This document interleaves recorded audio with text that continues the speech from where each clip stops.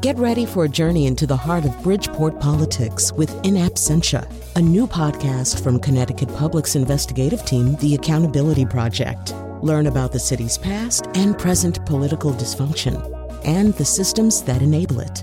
Tune in wherever you get your podcasts. Funding provided by Gregory Melville and Susan Fox and Kathleen Bromage.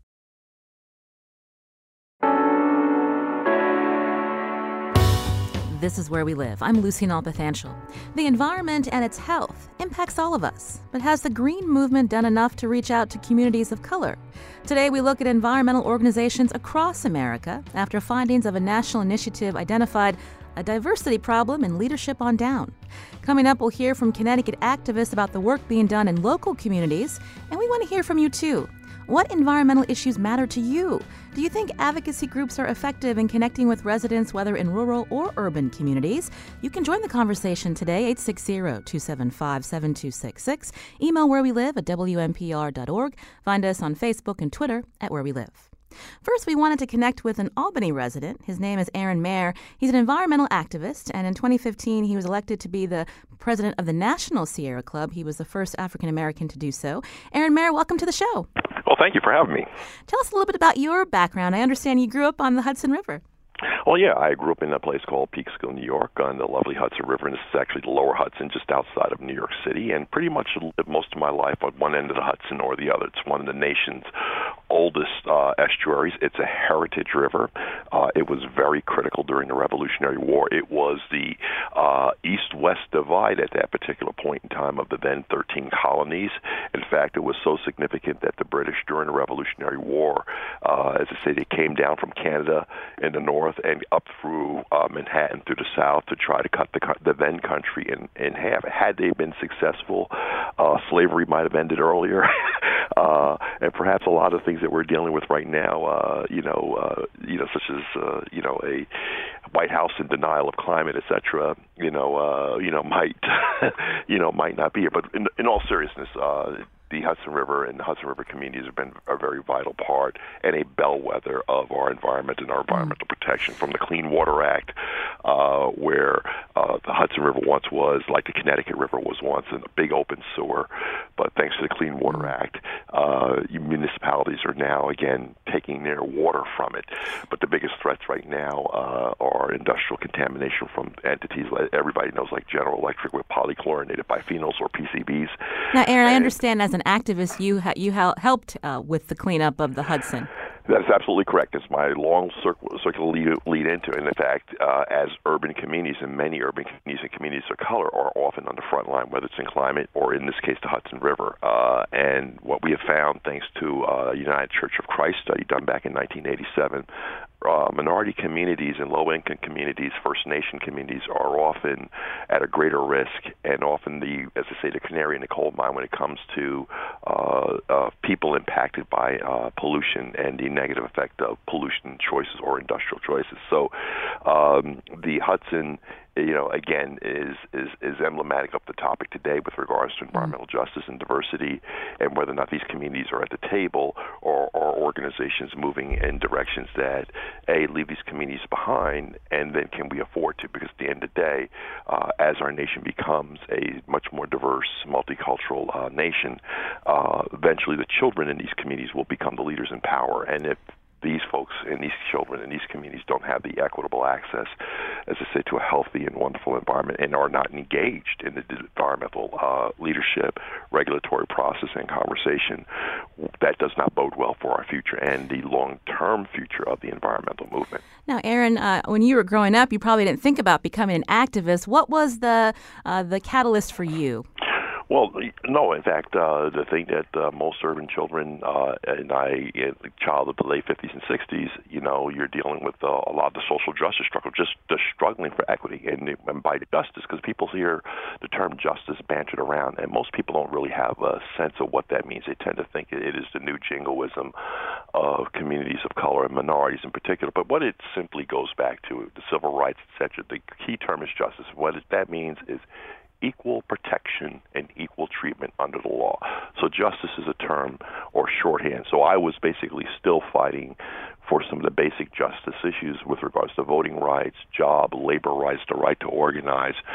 And I found myself, as a result of where I lived, in the upwind from a garbage incinerator. In Albany, New York? So then I ended up into the environmental justice movement, and so fighting for the rights of communities of color to not be dumped on or polluted disproportionately to anybody else. In other words, we're not asking for special treatment, but the zoning process and the regulatory process seem to short circuit when it comes to poor and working class communities. And that's whether you're poor white, but predominantly if you're poor black and poor Hispanic, your community is going to be the place where they cite any negative amenity, but it'll be the last place to still cite a positive amenity. In fact, when it comes to citing a park or a wilderness area or a conservation or heritage protection area, they don't look to these communities because they don't value them economically. But when it comes to putting out a garbage incinerator, a waste treatment plant, or a bus transfer station or diesel processing plant, these communities become the front line because, again, of poverty. So the justice model demands that, communities, because of their poverty or race, should not be targeted. And so I found myself in that particular battle in Albany, and I had to fight an incinerator and was very successful in it. In fact, the first and only major action where grassroots organizations shut down an incinerator and had it converted to a different fuel source so that it would not poison and contaminate a community. This is Where We Live. I'm Lucy Nalpathanchel. Today we're talking about environmental justice, also environmental racism with Aaron Mair. He's an activist in New York, the former president of the National Sierra Club. He was the first African-American to be elected to that post. That was in 2015. Now, Aaron, take us back to that time when you found out that your new home in Albany, you had a young family, was in the path of this incinerator. There was a lot of soot being blown around. You helped, like you said, fight the state in terms of helping the families in that neighborhood, including yourself. But you also reached out to the National Sierra Club during that time. What was your experience? Well, to be fair, we reached out to a number of environmental organizations, and it was like that scene in Blazing Saddles, where when it's normally an environmental threat, everybody circles their wagon, but the black community was out there circling its own wagon. And so we actually went out to try to get the expertise and learn how to fight and deal and struggle against the threat that this incinerator was posing. So we turned to the NYPIRGs, we turned to Scenic Hudson, we turned to a whole host of environmental entities. They just did not feel that was their portfolio. In other words, when a poor black community is knocking at the door, they just felt that environmentalism in that space was not the area. So and the Sierra Club was no different at that particular point in time. We went and knocked on the door of the Sierra Club. I was invited down, and unfortunately, when we walked into the room, right on up to after our presentation, the Sierra Club was not a welcoming place for the conversation or what we had, even though it was talking about garbage incineration, it was talking about waste stream, it was talking about in fact, how we deal with solid waste, which at that particular point in time, this is the mid-late 80s, we had to shut down the Fresh Kills landfill and the infamous New York garbage barge that was going up and down the eastern seaboard and down even to Central America to dump New York's garbage. So this was a topical point and a perfect time to engage in it, but for some reason, when a community of color was knocking at the door asking about this, we were treated as third-class citizens. In fact, it was almost as if there wasn't a garbage crisis, and more importantly, there wasn't frontline victims like my community.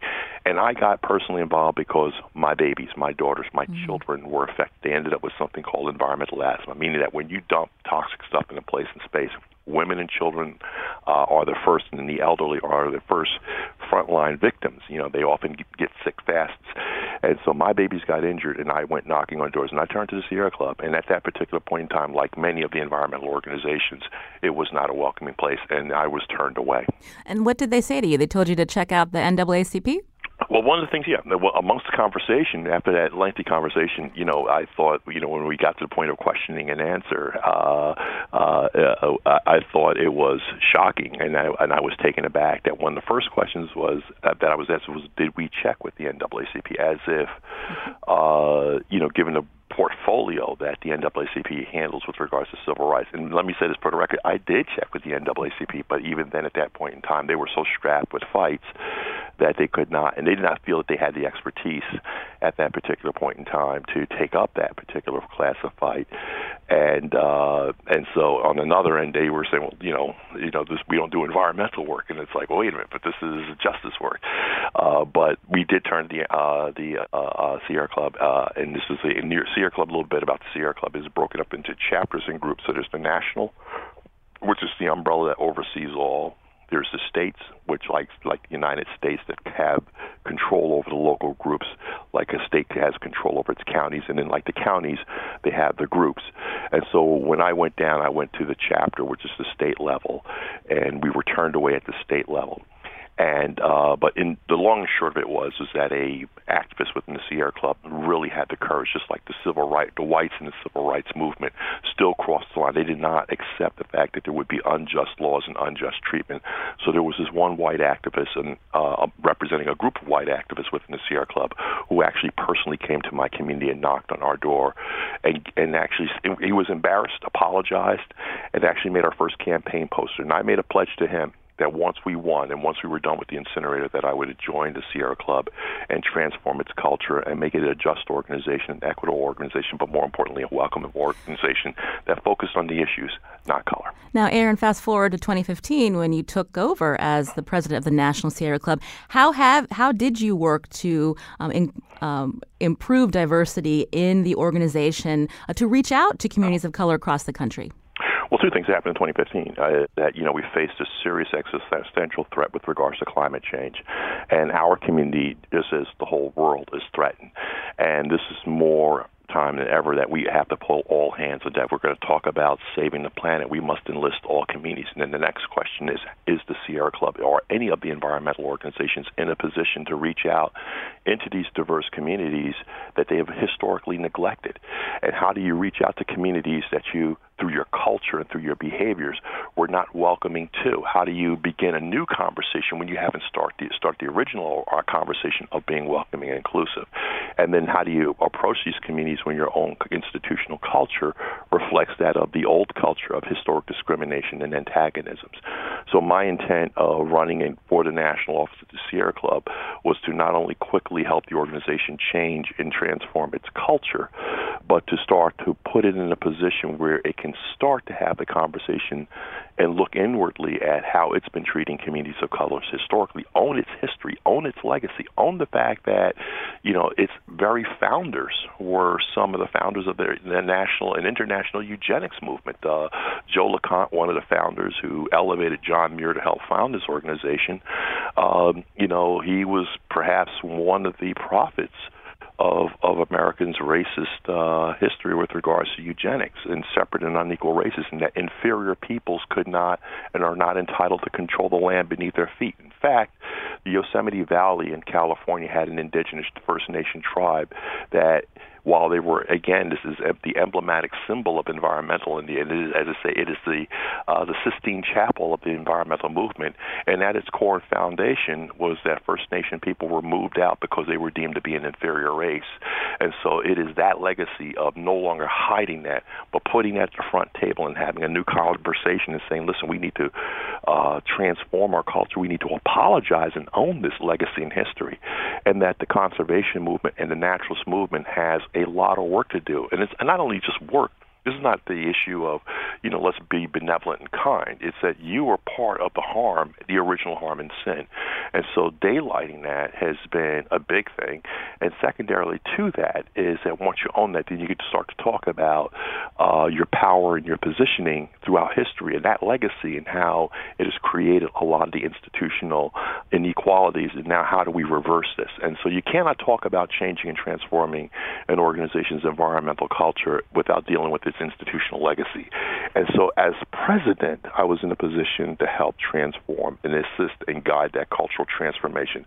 My unique background as the son of labor activists, civil rights activist, social justice activist, put me in a unique position. Plus, my legacy in fighting and successfully winning that incinerator gave me the feet in both worlds to assist the most powerful environmental organization in the country, if not the world, to, as I say, aid in its cultural transformation. And knowing that if I help the Sierra Club transform its culture, it will serve as a blueprint and model for other environmental organizations such as the Nature Conservancy, the World Wildlife Federation, all these other entities that are standing out there that all need to change. And we're going to find out more about whether those national environmental organizations are changing. On the phone with us is Albany, New York resident Aaron Mayer.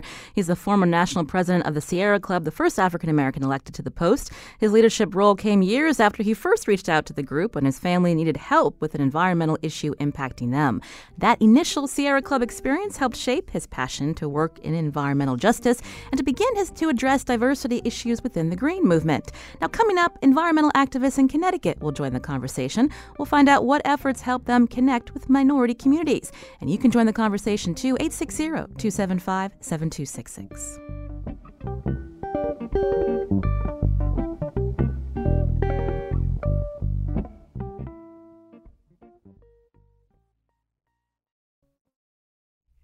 This is Where We Live. I'm Lucy Nalpathanchel. Grassroots activism begins locally. Today we're talking about environmental justice and the lack of diversity in the Green Movement from national organizations on down.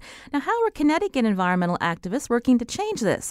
Joining the conversation now is Leticia Colon de Mejias, Windsor resident, co-founder of Green Eco Warriors, and owner of Energy Efficiency Solutions. Leticia, welcome to the show. Hi, thank you. Good morning. Also on the phone with us now is Herb Virgo, program director for the Keeney Park Sustainability Project. Herb, welcome to the conversation. Herb, can you hear us? Well, hopefully we'll get to him in a little bit, but I'll start with Leticia, who's in studio with us. I mentioned that you're the co-founder of Green Eco Warriors. Tell us what that organization is. So Green Eco Warriors is a nonprofit educational organization that works with youth and families with a specific focus on urban and minority populations to help connect people with the environment around them and the causes that will influence their lives, and help really empower and educate families and youth to help them understand that they do have the ability to make a change in the world around them. Now, why did you get involved in this? Tell us about your background. So I worked at Hartford Healthcare for 16 years, and I loved my job. I am a mom, and we have a lot of children. And I got involved in the environmental movement because I was concerned about my children's future. As I was studying things in the research department at Hartford Hospital, I learned a lot of information that I hadn't been privy to growing up in public school. And I was kind of introduced to concepts, scientific-based concepts and studies, and I started to look at concepts in these studies around me locally. So for example, there were some studies on pharmaceuticals and water. I found that very interesting, and I started to think about how that would affect my children. And then from there, we started watching documentaries with our children about the environment. We thought it would be a great topic to kind of focus on as a family. And we saw the film A Message in the Waves. It's by PBS and BBC. And we were really kind of moved, my children and I, to be upset that we were unaware previously of the plastic crisis in the ocean. And my kids wanted to do something about it. And so that's how Green Eco Warriors started. We started as a family and then involving friends and community members as we really started to grow in our efforts to reduce plastic in the environment, in the waterways and in the ocean, which was causing harm, but also had to do with blasphenol and that leaching into water. And so the more we learned, the more excited and passionate we became about getting involved and educating others. And we felt like, I like to say this to people, is if you knew there was poison in your water, you wouldn't hand it to your baby, your sister, your mother, your neighbor, or anybody, right? So the more you know, the more you become inclined to make a change or do something. And that's how Green Eco Warriors really began. Now, you and your family took initiative, started learning a lot about these issues that are impacting you and the health of your community, and that's what helped you bring about this organization. But today we're talking about just the lack of diversity in the national environmental movement and how that impacts local communities of color. Can you talk about what you're seeing here in Connecticut and ways that can be improved? So that was actually another focus of Green Eco Warriors. I'm Latina of descent, and we have mixed children. And really what we found when we started working with our community members and developing the curriculum for Green Eco Warriors and going to schools and talking to kids about energy and plastic and all the different important topics like climate change, we found that at the school level, there really wasn't access to science-based information, and the teachers were not often having access to current information about what was happening environmentally. So we saw just a lack of information and access to it. And what you don't know, you can't really be involved with. If you don't know something exists, how could you possibly care or know its relationship to you? So we still see that today. We go into schools all the time. This is what we do. We love it. It makes us happy. We're a purely volunteer organization at this time at Green Eco Warriors, and we really want to help youth, especially the younger kids, but even high schoolers, understand not only is the environment important to them, but that they need to look up to engage in it. So we run a campaign called Switch It Off, which is encouraging children, families in general, to not use electronics all of the time. So look up from your iPhone, look up from your tablet, look at the world around you, because what Green Eco Warriors has identified in our 10 years is that there's an underlying problem in the room that no one's talking about, and that is that as a nation or as a world, we falsely believe that we do not rely on the environment to survive. And in reality, we all breathe air, we all drink water, and we all need access to food. And these things are directly related to how we treat and interact with the environment. So we really are trying to help minorities understand that, yes, you go to the grocery store to get food, but first it came from the ground. And that sounds kind of silly in some cases, but I go into high schools where that's not a common fact. People don't understand that. They don't know that if you dump water, if there's a nuclear issue in Fukushima, that nuclear waste is going to travel through the oceans and that all water is connected. And ultimately, all things are connected, right? Air is connected, water is connected, all of the land, things can leach from one to another. So the problem with pollution or environmental crisis is that some people feel disconnected from the problem or aren't aware of the impacts it will have on them, when in reality, it doesn't. Environmental problems don't know your color, your age, your sex, right? They're just an environmental problem. They will affect us all. So we see the same problem today with a lack of access to information for those populations. You mentioned this perception that minority communities don't care about the environment, but that's false, because once they find out this does impact me, they are involved. But they're also dealing with a lot of issues that, maybe they don't have a lot of time to go to that town hall meeting to explain why they're opening that incinerator close to their homes. So can you talk a little bit through some of the local projects that we hear this sentiment that oftentimes people with good intention come into communities. They're not from those communities. They want to help educate, but then they move on when they get the data points, when they get their studies done. And the local people are left there waiting for change. That's an excellent point. You couldn't have said that any better, and I'm glad you said it, not me. But I think that what I see in my time of doing this, excuse me, is that yes, oftentimes people from different communities come into communities of color, and they feel that they're doing the right thing by trying to tell people what's going on and get them, involved. But what people don't understand is that there are socioeconomic barriers for those populations, and that sometimes it's a single family home and the mom is working 2 jobs. So what I tried, because I have sometimes politicians say silly things to me like, well, where are your people today, Leticia? This is affecting them. Why don't they show up and do something for themselves? Great, sure, because they're not being paid to be here. Like the person from the Sierra Club, who's the representative, who's being paid to be here at this meeting. They are not collecting data for Yale. They're not being paid to do that job. They couldn't even apply for that job. They maybe don't have time to review their science material with their child at home because they're working a second job, so their child is watching TV independently and choosing what they're watching instead of choosing like PBS or, a nature special, for example. There's a lot of barriers to single-parent households, but also low-income households where they don't have the time to take off from work if they're working and go to a town hall meeting or any meeting to get the information and facts. And the facts that sometimes get to them could be skewed because obviously large corporations that are having poor environmental impacts are smart enough to know to go into urban populations and change the information or explain it in a different way, let's say. This is Where We Live. Today we're talking about environmental justice, environmental racism, and ways that the whole environmental movement can diversify. In studio with me is Leticia Colon de Mejias, a Windsor resident, co-founder of Green Eco Warriors, also owner of Energy Efficiency Solutions. I wanted to bring back into the conversation Aaron Mayer, an environmental activist who worked at the local Sierra Club, became the national president of the Sierra Club in 2015. Aaron, can you respond at all to what Leticia was saying about ways that organizations can effectively go into communities and really connect with the residents who are dealing with environmental issues?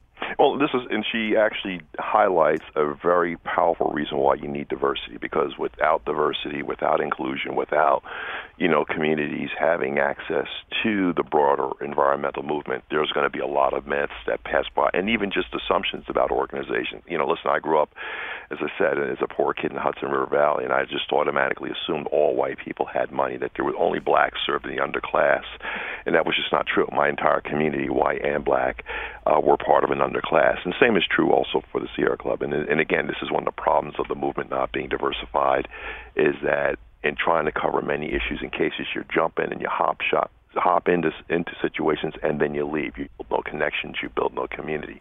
And there's the other assumption too that these people are getting paid. I want to say 95% of the Sierra Club are volunteer. Our success comes from grassroots groups who are then part of state chapters, and it's through these networks that I would say almost 90% of our actions are taken care of is at that grassroots state level, actor level. What we do have that is where the inequity is that because of the experience, because of that class, which is predominantly middle class, is where the action's at. It sucks all the financial oxygen out of the room. So grassroots organizations like hers and other folks, whether it's in Hartford, New Haven, Norwalk, Stanford, etc., they don't have the opportunity to compete in that space for the resources they need for immediate local issues. And so as a consequence, people see Sierra Club, all wealth immediately says, well, you know what you're doing, and it's invested there versus local opportunities and frontline and fence line communities that are struggling with these issues. And as a consequence, as she mentions, the children end up growing up with a deficit of access to information, knowledge just about their immediate environment and the solutions and tools on how to resolve these issues. And this is exactly where my community in Arbor Hill was that it's not an issue that that we're not aware. We were very much aware of our environment. The issue was access to the resources and tools, and whether or not the environmental movement, because of its largesse, was sucking all the oxygen out of that space that did not even allow us the opportunity to fight for our very survivals. In many cases, it is poor communities of color that are fighting for their very, very survival, just like she's doing there. And again, and most when you talk about these communities, when they're facing these issues, as she mentioned, it's coming from a public health perspective. So they're responding as canaries in that coal mine with public health issues. They're presenting symptomatically. And often policy and regulatory framework is pushed into an environmental agency, not a public health agency. So there's a disconnect within the state. Communities don't know that knowledge and have that knowledge. So can they respond in a resilient way to any existential threat or risk in the environment to address their needs? The answer is no. So this is why big environmental organizations must be aware of their power, their footprint, and, as I say, and start to build those bridges with these communities, but basically bringing communities in. So these blind spots with regards to access and empowerment, which ultimately strengthens the organization, is spread out and pushed out into these frontline and fence line communities. So she's totally spot on with regards to her analysis and the symptoms, because the fact that kids in urban areas are not as aware of their environment as kids in suburban and middle-class areas is a symptom of environmental racism. And this is, again, and this, as I say again, is part of that broader culture. It's not openly intentional. It is just how our society has been organized since its founding and its inception. So the question is, how do we unlearn and how we break these things down? And so, number one of the biggest things that we have to deal with is with the foundations and the universities and the academic resources that are right there, the Yales of the world, the Harvards of the world, and the various colleges of the world that are right there. How are they pushing their power into these communities and lifting them up? Automatically, a lot of people, when they retire, etc., they run to the Sierra Club. The answer is, how do they run to the communities and set up new synergies to empower and lift up these communities and make them players at the table? Because at the end of the day, it's about a regulatory process that produces environmental harms in these communities. So how are we lifting them up? And sometimes just being intentional about where your donations go. Demanding that environmental organizations that we are leaving our money to, or in our wills, or that we're donating to, or you should have a key performance indicator saying, hey, what are you doing for these communities? And if not, target your money as you give it to that organization to that they have to serve these communities. Right now, people give blind donations, but they don't target it to specific uses and purposes. And so intentional with your donations, having foundations reach into these communities and fund them equitably as they do mainstream environmental organizations. Because let's be clear, big environmental organizations don't automatically know what's going on at the local level. And so you must give them the financial inducements and incentives, or even requirements, that they must put these communities there. Because if you don't move that arc of the funding, then the action will not necessarily be automatic and inclusive. And Aaron, I wanted to bring in some listener calls right now, and you can join the conversation, 860-275-7266. It looks like Abby is calling. Abby, you're on the show. Abby, are you there? Oh, looks like he's not there, so we'll take another call. Valentine is calling from Hartford. Valentine, you're on the show. Oh, hello. I'd like to speak up for the Connecticut Coalition for Environmental Justice. It started in Hartford. It also works in Bridgeport and to some degree New Haven, and it's very definitely locally based. Its members are all volunteers. It has a very small staff of 3 or 4, I think.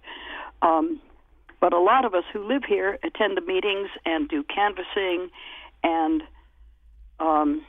circulate issues on recycling. One of our issues from the beginning has been the landfill and the incineration. We've been working on issues with CRRA as long as we've existed. Another is we were the moving force behind the environmental justice law that got passed in our legislature. Took 5 years to get that law through, but we stuck with it. So I just want to say this is a grassroots environmental, mainly minority organization right here.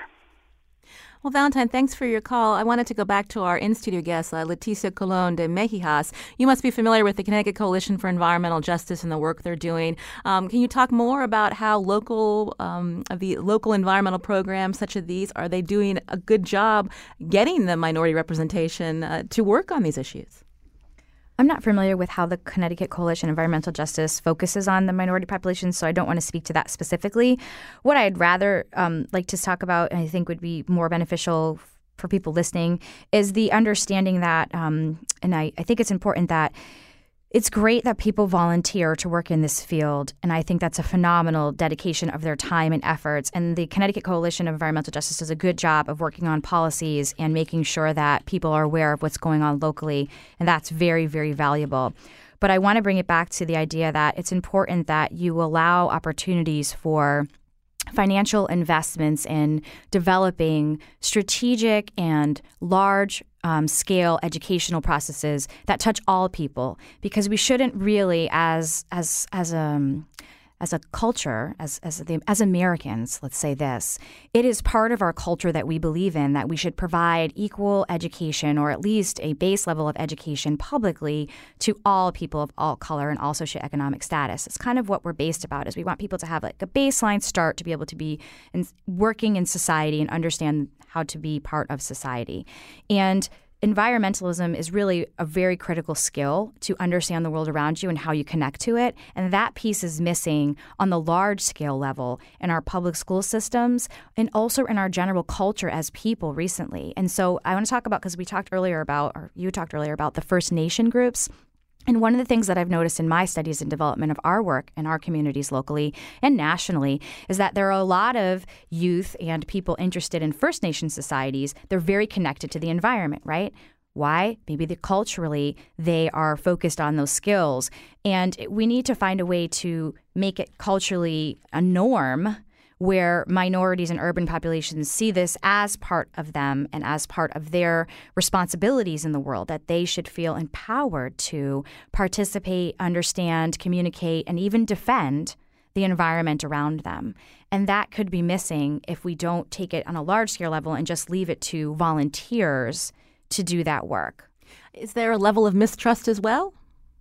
I do think that, unfortunately, you see that and I hate to make it a race thing, but oftentimes when people of one culture, or the haves, let's say, in this case, have time. Let's say they have time and not money. They have time to go into that community, and the other people that they're trying to talk to don't have time to listen or understand in that community at that time. And so what I found was I was often excluded from meetings, or I was the only minority in the meeting. I would find out about the meeting last minute. I didn't have access to the information. Then I'd find out, and I knew it was important for my people, and one of us should go. So I would try to attend the meeting and gather the information, come back to my people, and disseminate it. And I found that when I was always the only person there, to say that there's people of color working in this realm locally and that there's so many people involved, I would say that that's not actually accurate. It would be a misreflection. It would be misrepresentation, since I go to all of the state's energy and environment committee meetings. I sit on the Connecticut Workforce Board for Energy and the Environment. I do lots of things in this realm, and generally I'm one of two people of color in those rooms. This is Where We Live. Today we're talking about environmentalism, also environmental justice, and ways that the green movement can be more diverse. In studio with me, Leticia Colon de Mejias, a Windsor resident, co-founder of Green Eco Warriors, and on the phone, environmental activist Aaron Mair. He was the national president of the Sierra Club back in 2015, and you can join the conversation too, 860-275-7266. What are some environmental issues that are important to you? Do you feel like these national organizations are connecting with you and your neighbors in a meaningful way? Again, you can join the conversation, 860-275-7266. Aaron, I wanted to reiterate something that Leticia said about the connection with teaching kids in schools about the importance of the environment and how there's issues around them that matter, and that might be a way in to get the message to their parents who are working, the 2 jobs, the 3 jobs, to be more informed about the decisions happening around them in the community. What's your take, Aaron? Well, let me help unpack that a little bit, because I was a little bit confused by that point. Because teaching kids, is not really the issue dealing with inclusion of minorities in the environment. I think that you do have your standard curriculum within schools, and parents, even in frontline communities, they're not able to directly impact their school boards and the pedagogy of those boards directly in a way to deal immediately with their toxic environments and the risks that they may immediately face. I think that I heard perhaps that, but I think also the need for the investment within the communities to build that capacity. And so this is not automatically done through schools. I think schools, government institutions. Look, we already have school districts. We already have public health entities. We already have state environmental health risk entities that are already within our state, that are already parsed out by counties and regions. That's clearly not what the issue is. The issue, I think, I don't want to put words in her mouth, is that the need to invest directly into capacity of these communities to also be not only at the table, but if there are career opportunities and pathways, I think that's part of the solution. But right down to the issue of immediate risk and immediate threats, and oftentimes, tokenism is where, folks who intentionally mean well come into a place and space and basically take over, instead of elevating and lifting up the grassroots community and letting them have a voice and say. Universities that come in and study the issue and get a big research foundation grant to support the work in that environmental space, rather than bringing in the community or having direct capacity building in that community to not only be in that space, but, as I say, to develop that capacity so that it not only responds to the immediate issue and risk, but any future risk and threat. So one of the things I want to get back to is what the Green 2.0 study pointed out, and we were part of that Green 2.0 study. And the work that we're trying to do is actually real capacity building, real economic opportunities. So not only are we dealing with the victims of the problems, but we want to be part of the solutions. And it's not that you invest in other communities and then bring it in. It's about bringing these communities forward. For example, we were one of the big supporters of Block Island Wind, which dealt with the issue of affordable energy in a community that was relying upon diesel in Block Island, Rhode Island, and we put in the first 5 offshore wind platforms right off that. And that created over 300 unionized jobs, put people back to work who were unemployed, made them part of the green job economy and green job solution. Basically, Connecticut has hundreds of miles of offshore. where are the low-income communities being part of the sustainable energy solution? So it's not just only reacting to problems, but even investing in these communities to be part of the solution. So there's two pieces of the puzzle, and and I think that we're so far behind. We need not just focus on just basic what I call trinkets, like just if you take some kids out in the park, that just enforces tokenism.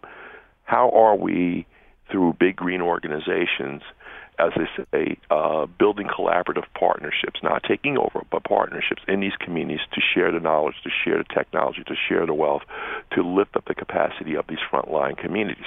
But the communities also have to be specific and not bounce all around the woods. Just say, listen, we need jobs in this space, and do that. Be direct, be clear, because just saying we just need education programs at schools, so just say, be careful what you ask for, because you will get that, and that's just not going to get you there where you need to be. Aaron, I want to get Leticia to respond before we head to break. Leticia? So, Aaron, hi. So here, I don't know where you go to school, where you're residing, or what schools you're referring to, but here in Connecticut, I can speak to what I see in the school system, and I did 60 schools last year through Green Eco Warriors, where we went to the schools and provided direct education, and I paid for it myself. And I can tell you that the reason why I had to pay for it myself is because there are no budgets which support urban or minority-based science STEM education specific to environmentalism. They don't exist. And the ones that do exist or have funding through the different organizations that are here don't focus on that population, or their messaging is not correct for that population. So I want to give you an example through Green Eco Warriors. We went about surveying students for a few years and figuring out why they didn't understand where their energy comes from. We picked a specific question. Where does electricity come from? And we went around and we did post surveys to see what children thought. And we went all the way from little children all the way up to high school and college students. During that process, we found that most youth didn't understand where electricity came from, what the difference was between a renewable or a non-renewable resource. Those are basic science-based questions.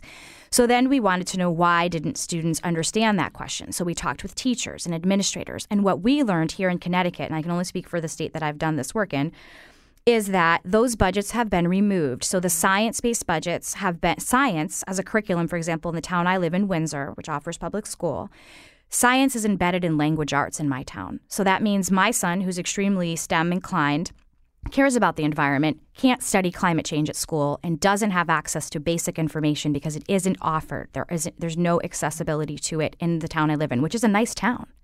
So if a nice town like mine with a good public school system doesn't offer climate change information or information on how the world connects to the environment, how could that student ever grow to have an interest in what's going on around them, or understand the concepts that they would need to do the investigation, the research, or even understand the research presented to them as a community? I wanted to read a quick tweet before we head to break. Jonathan writes, I graduated high school in the mid-'90s when environmental was taught heavily. What happened? That speaks to your point that you were just making, Leticia. I want to thank Aaron Mayer again, New York resident and former president of the National Sierra Club. We're almost out of time, so I want to thank you for joining us. And coming up, we're going to talk more about this national initiative we've mentioned, Green 2.0. We'll learn more about the study on diversity in the green movement, and we'll take your comments after the break. This is Where We Live.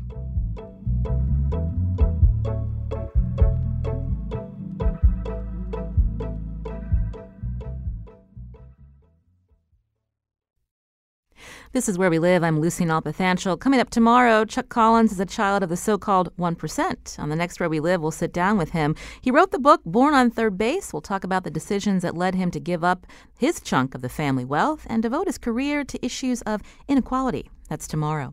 Now, today we're talking about the green movement and issues of environmental justice. In studio with us, Leticia Colon de Mejijas, a Windsor resident, co-founder of Green Eco Warriors. Joining us by phone now, Maya Beasley, associate professor of sociology at UConn, co-founder of the T10 Group, which is a diversity consulting organization. And also, she's written a couple of reports for Green 2.0. It's a national initiative focused on diversity in the green movement. One of those reports titled Beyond Diversity, a Roadmap to Building an Inclusive Organization. Maya, welcome to the show. Hi, thanks so much for having me. I mentioned that you've been studying diversity and efforts to diversify at large national environmental organizations. We heard from a former president of the National Sierra Club. There's also the Nature Conservancy out there, Greenpeace. What have you and your colleagues found about these organizations and the topic of diversity? Well, I guess we've found quite a few things. So, among other things, we've found that they are not nearly as diverse as we would like them to be. So Green 2.0 came out with a scorecard recently, and it showed that about 14% of senior staff in these organizations are people of color. But if you look at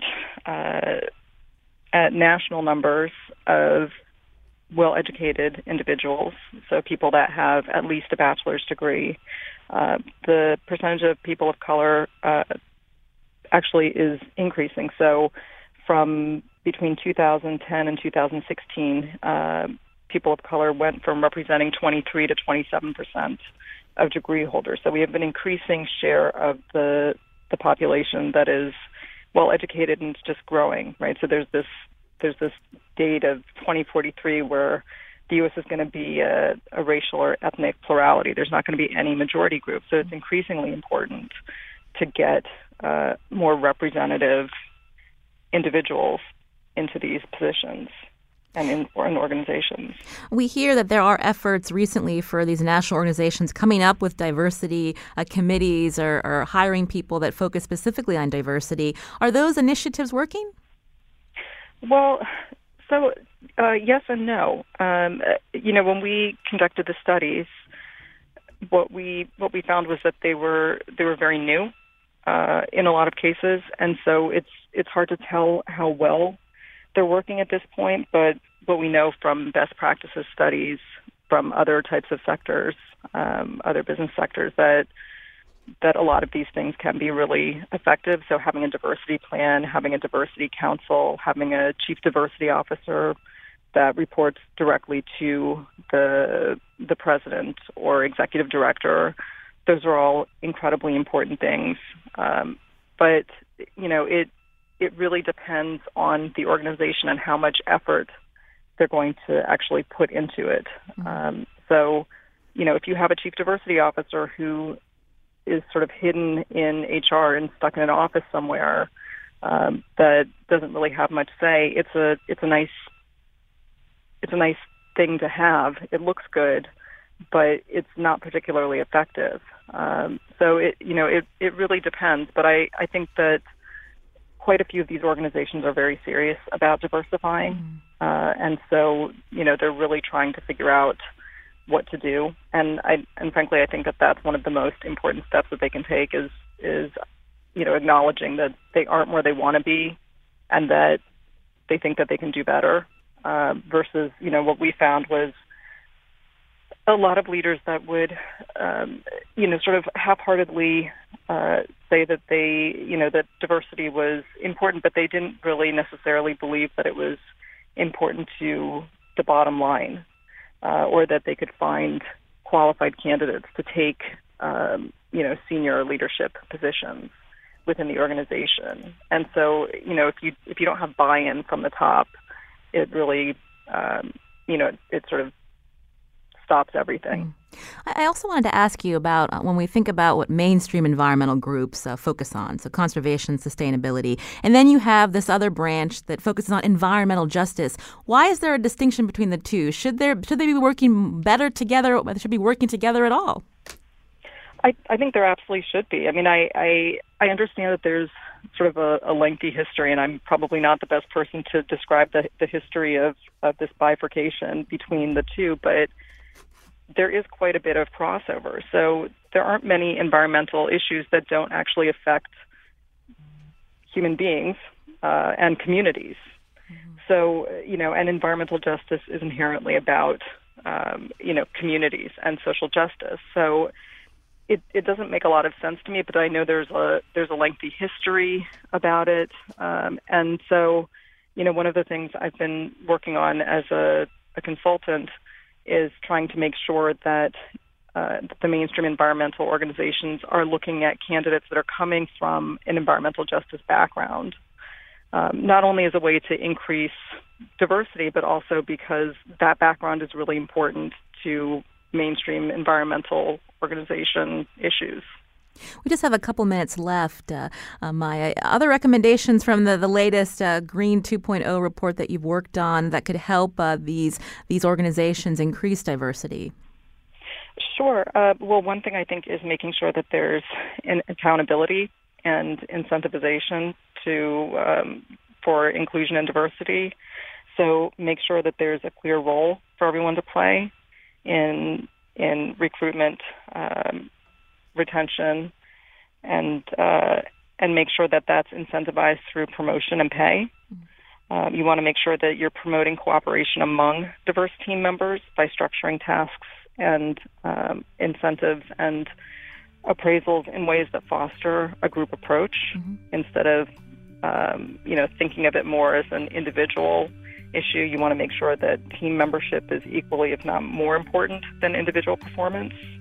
And I think, what's extremely important is to avoid spending a lot of money on unconscious bias and other diversity trainings that don't provide tangible ways to mitigate organizational and procedural biases. So, and Maya, we'll actually have to leave it there. We're just about out of time. We're going to link to your report, Beyond Diversity, A Roadmap to Building an Inclusive Organization. Maya Beasley, Associate Professor of Sociology at the University of Connecticut. Thank you, Maya. Also to Leticia Colon de Mejias, Windsor resident, co-founder of Green Eco Warriors. Thanks so much for coming in today, Leticia. Thank you. This is Where We Live. I'm Lucy Nalpathanchel.